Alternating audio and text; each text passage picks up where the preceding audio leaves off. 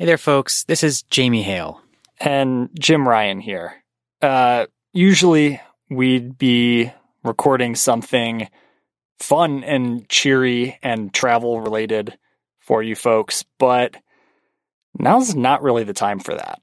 No, as I'm sure everyone is aware by this point, there are a number of really horrible wildfires that are burning across Oregon and truly across the Pacific Northwest and I guess the entire West Coast right now. So, there is a lot of awful smoke pouring through the area. Air quality is bad. Traveling is not exactly safe right now. So while we had a couple of episodes recorded for these last weeks of summer, we're going to go ahead and just put those in the shelf for now because it doesn't seem like a great time to be recommending places to go travel when it's not even really safe to go outside your house right now. Yeah, Jamie, we're talking here on Tuesday, September 15th. And at this point, I have not been outside my home since Thursday, I think, of last week. Like I went to like the garbage can.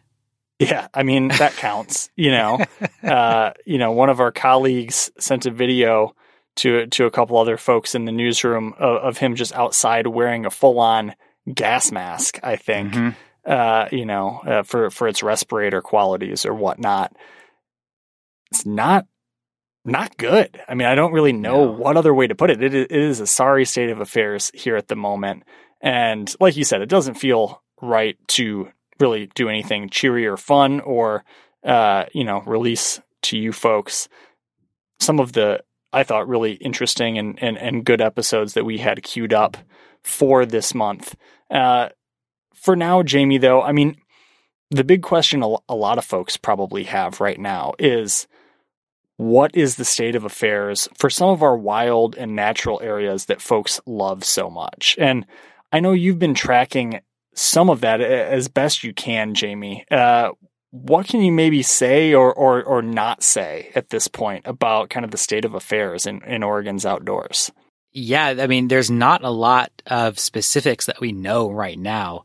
I was talking to some fire officials yesterday about it, and they said that because of the smoke, because the fires are still active, because they're still focused on evacuating people and assessing damage to homes and property, that they don't have any idea yet what some of these natural landmarks look like that were in the path of the fire.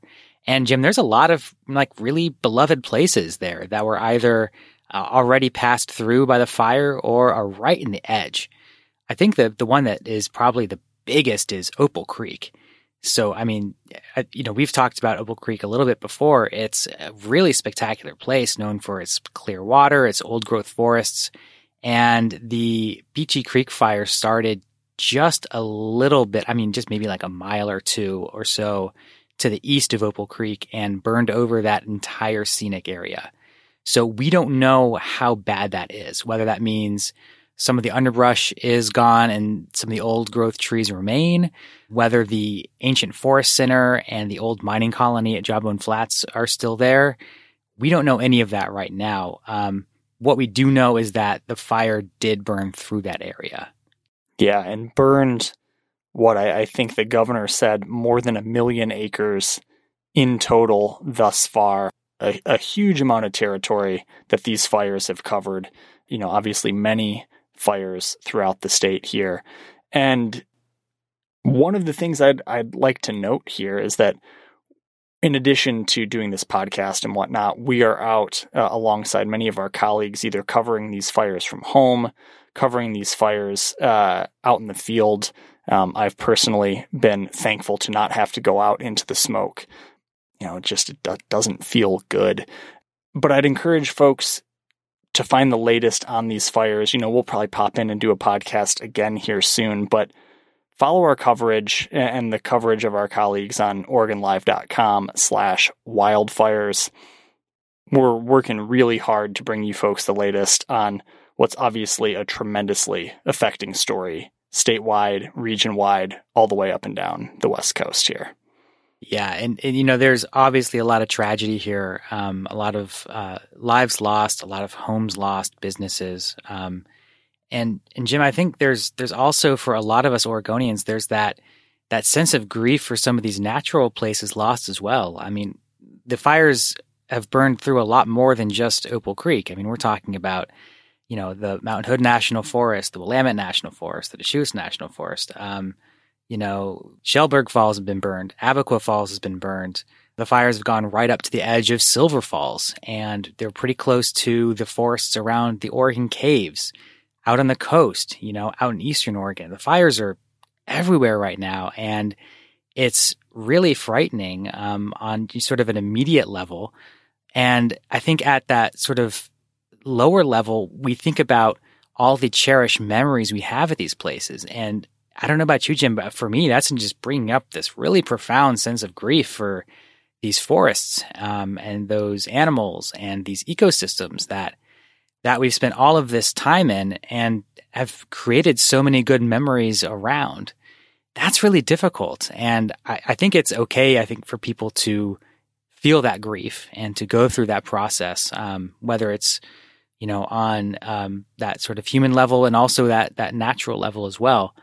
There's a lot of really difficult emotions that I think a lot of Oregonians and people around the country and the world are going through right now. Everyone is affected in some way, shape, or form right now, right? So before we started recording here, you just mentioned how it's been extremely difficult to not be able to leave your house. Oh my God.